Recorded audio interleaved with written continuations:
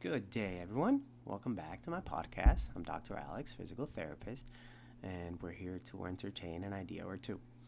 So, the purpose of this podcast is to go back and summarize everything that we talked about, right? From landing somewhere to working our way into sitting to working our way into something else, but I'm not going to share it yet because, well, that comes later down the line, and I'm here to have you wait for it. Remember, it's better to go back than to move forward. You might get adverse reactions moving forward too fast. And now, well, there's less hope of you having to realign yourself in a different way. So please take that into account. So we described the way that we land somewhere, all tucked in, right? And with a little bit of bias as far as the head is concerned, because in order to fit through the canal, baby has to turn its head one way or the other. Um, so once that happens, the first thing you're going to see in a baby is that he might favor one side more than the other. And that's why the use of an object, right, a little toy, will allow him to become more even, right? His ability to turn his head to the left as opposed to the right.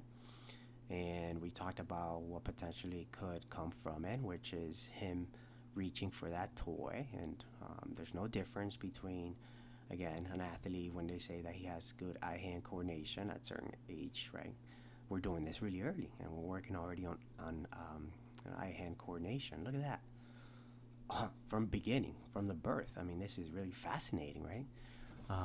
So we try to do that. Hopefully we got that response in and pretty much engraved in that pathway, right?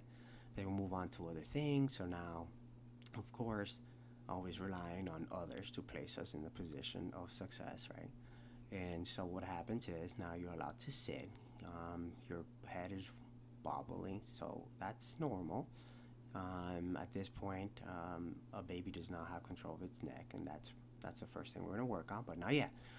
Want to make sure that he could sit with some support. So he's either going to have to use his left hand, right hand, or both, or have you kind of facilitate his position in sitting until he kind of learns a thing or two.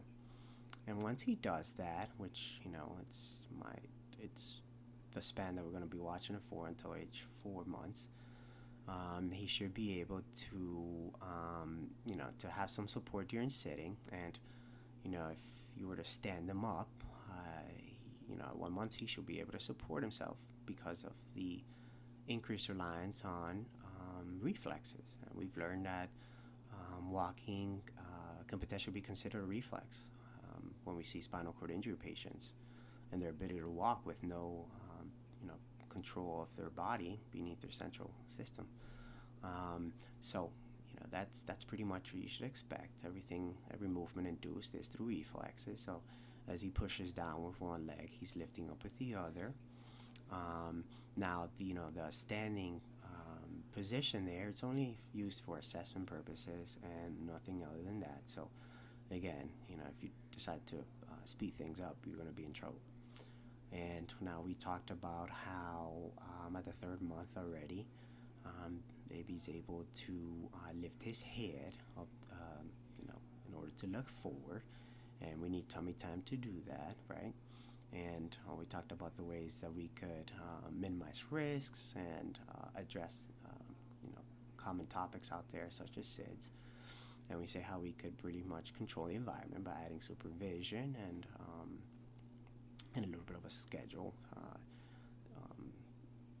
activities.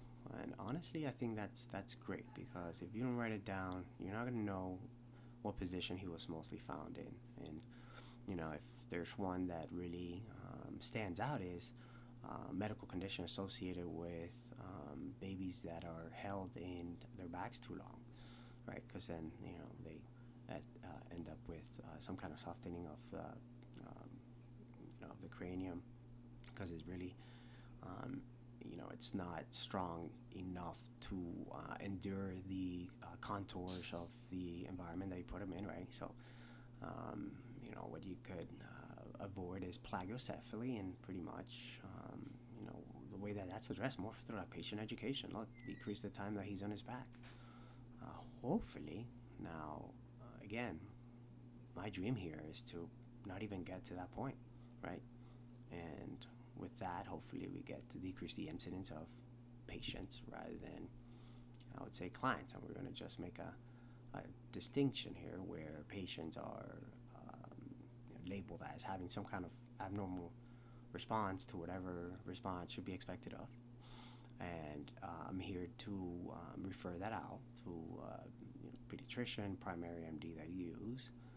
And I want to make sure that you recognize that this kind of training is held for those individuals that fit the norm. And what we're trying to accomplish here is, what can we not push the norm a little more? And so now we're looking to define the new norm in those babies that decided to engage in the same thing we engage in, but adding a thing or two to make it more like a personal training session. And why not? Who's not to say that any newborn could already be handed the benefits of personal training, right? If they're healthy and they're capable of doing certain activities. Unfortunately, I'm always ending up on the reactionary part where I have to react to problems that come from, mostly, honestly, it's lack of education, especially with babies.